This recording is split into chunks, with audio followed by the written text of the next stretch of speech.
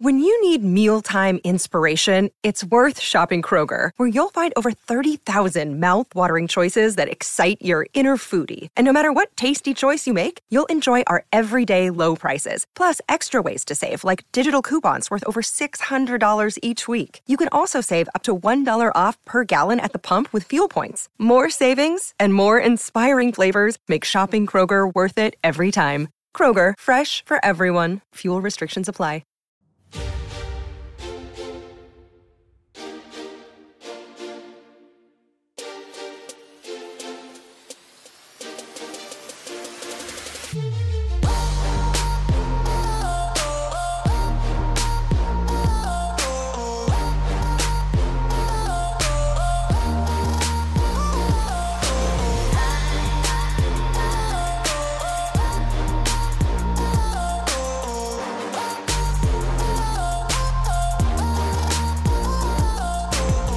Or, again, if you took a bathroom break, you came back, you were screwed. Roberto says this case does not apply, but it is not a trend follower case. But want to know? Well, no, but I want to know, Roberto, what type of trade are you setting rules for?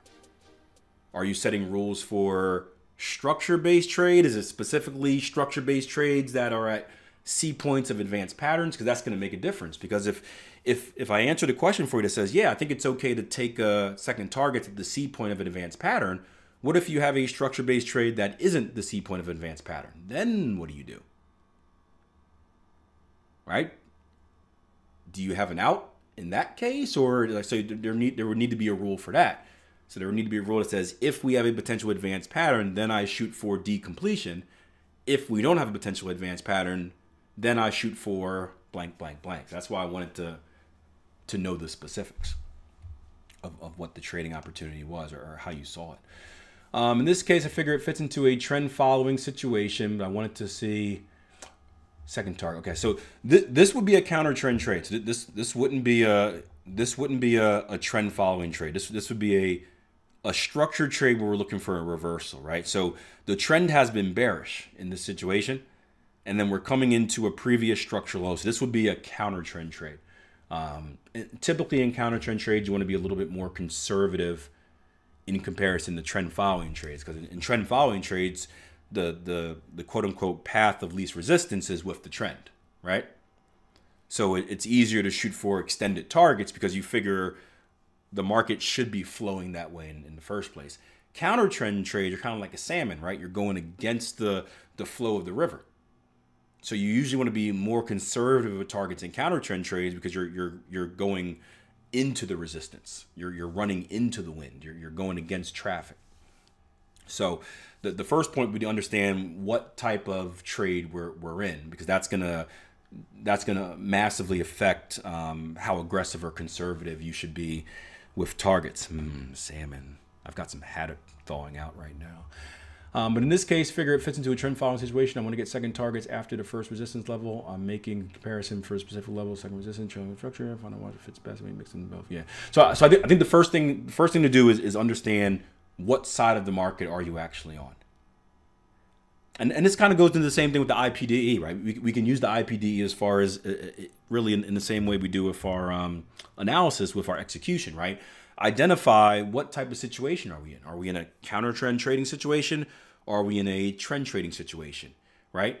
Predict where do you think price is likely to go, right? Based off of what type of situation you're in, you expect different things from price. If you're in a trend following situation, you expect price to continue, maybe to extend, right? To put in that bigger move, that next wave, that next extension.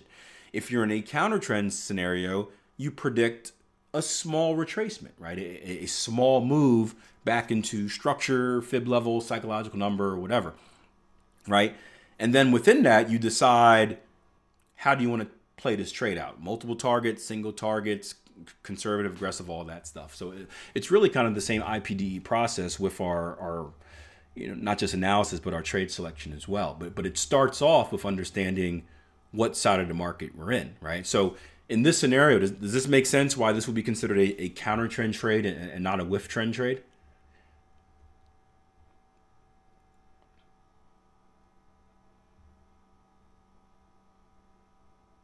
And if not, let me know. Okay. Yeah. So with that being said, you probably want to be.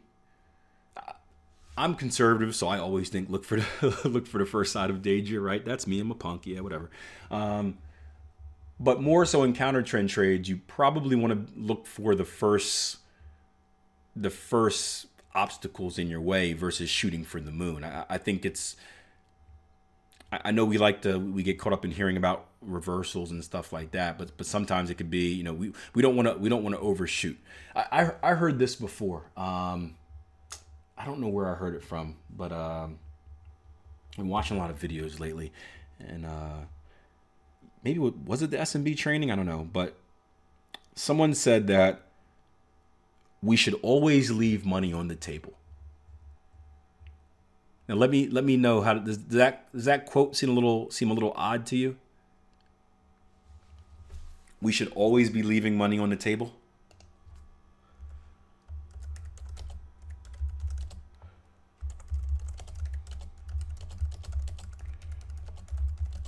Right? No. Okay, yeah.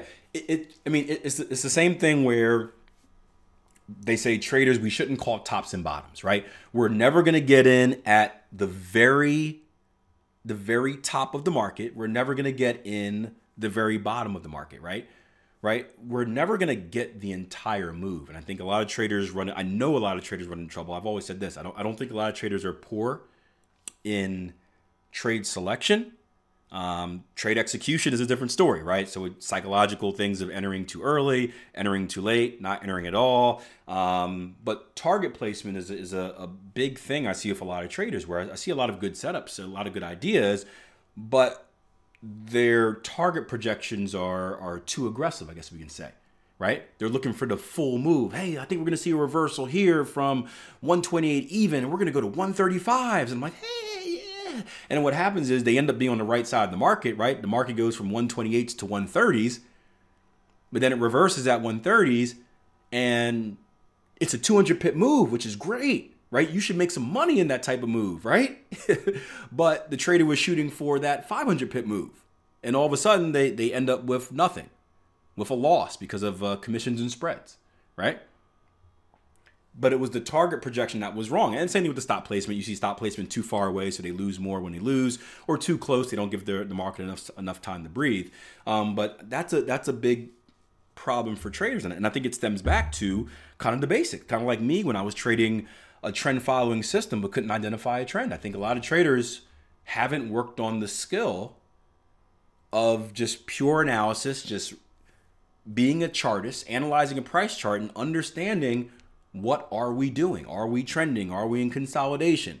What is the bias here? I don't think, in general, most new traders don't focus on that. I didn't focus on that. I just wanted the strategy.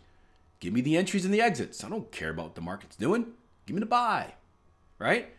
But that stuff is important because it helps put everything else in perspective. But so you should always leave money on the table means that you're not trying to get the tops or the bottoms, right? You're not trying to get the entire move, because how many times are you going to get the entire move? How many times have you gotten greedy at the casino and end up giving all your money back? Right? You want to get out at the first sign of danger.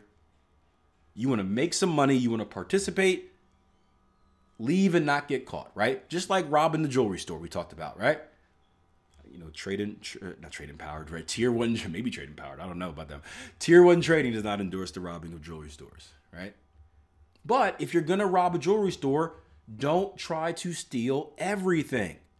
Do your homework, plan your attack, know exactly where you're going to go, get in, steal the most valuable things or the things that you can move the quickest, and then get out of there before the cops come. Yeah, I probably should have used Cookie Jar. That was more legal. Although I don't know, man. Getting caught by mama in the cookie jar, that may be worse than going to jail for robbing a jewelry store. Mama had the belt. Whew.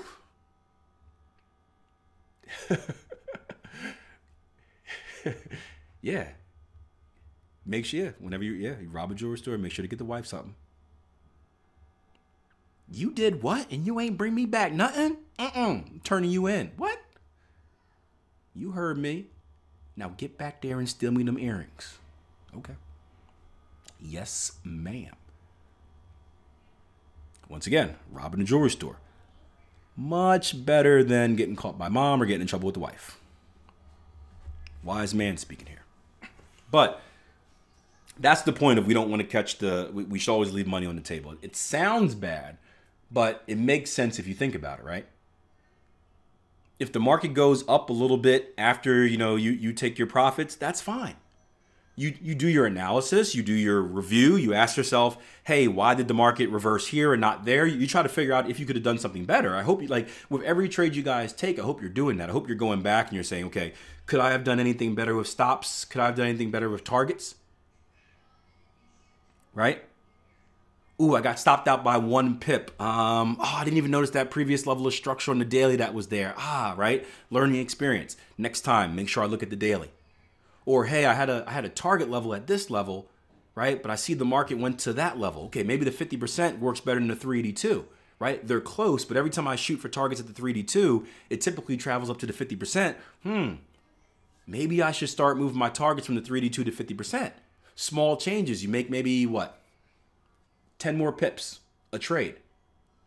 Over hundreds of trades, that makes a massive difference, right? So you should still always do that review of how you can maximize what you're doing, right? Maximal favorable excursion, maximum adverse excursion, that fun stuff. You should always be working on that.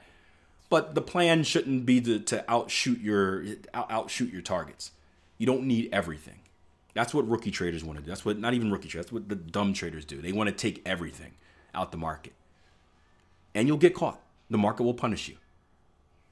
Smart money knows what you're thinking. They know it. And they'll punish you for it.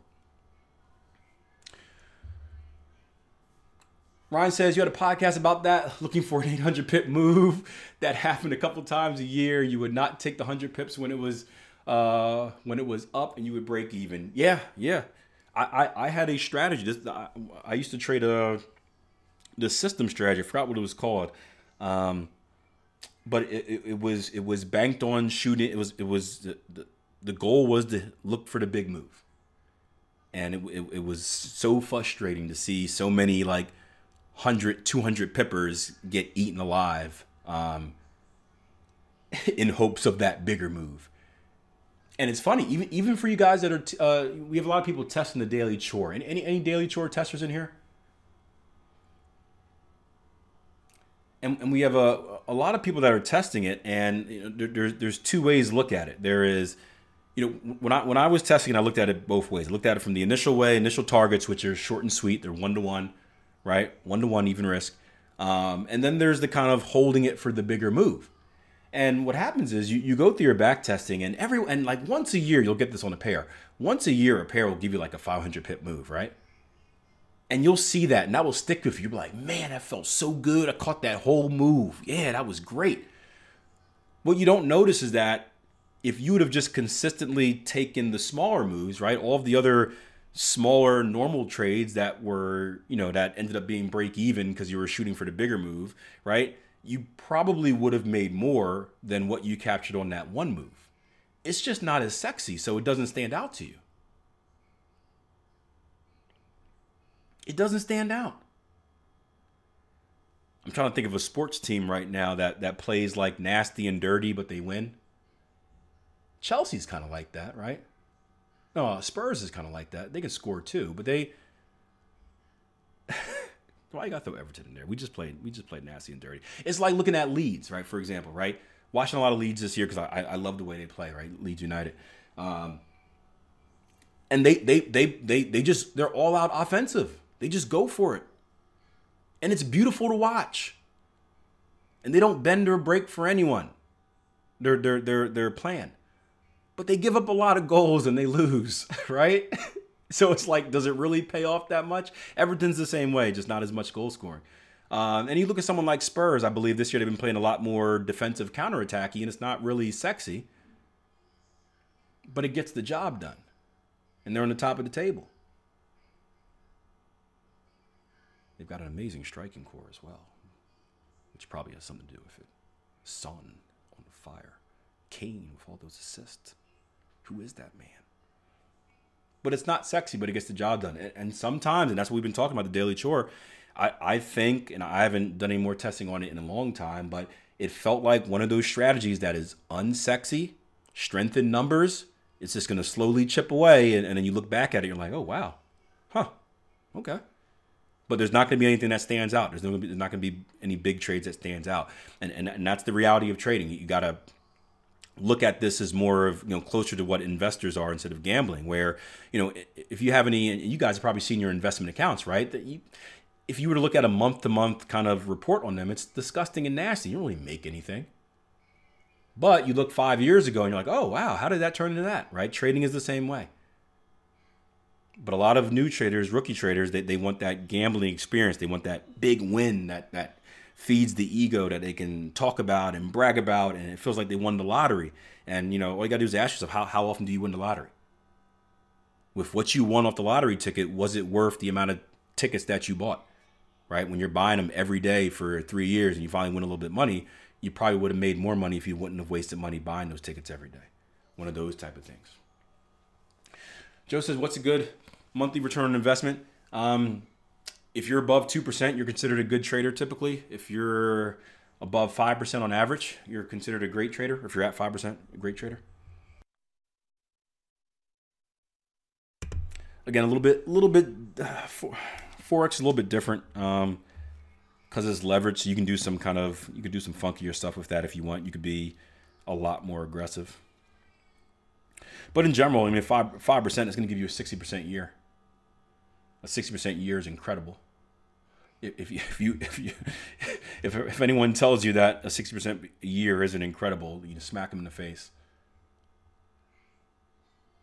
Someone did that the other day to me, and I laughed.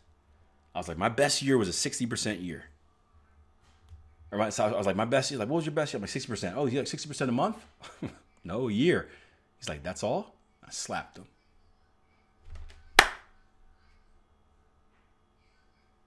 You shut your mouth when you're talking to me. But it takes perspective to know that. Because again, I thought I'd double my account every year when I first got into the trading, because you look at it like gambling. You look at it like gambling, and the truth is, it's not as appetizing to the ego. It's a slow, dirty grind, but one that pays off.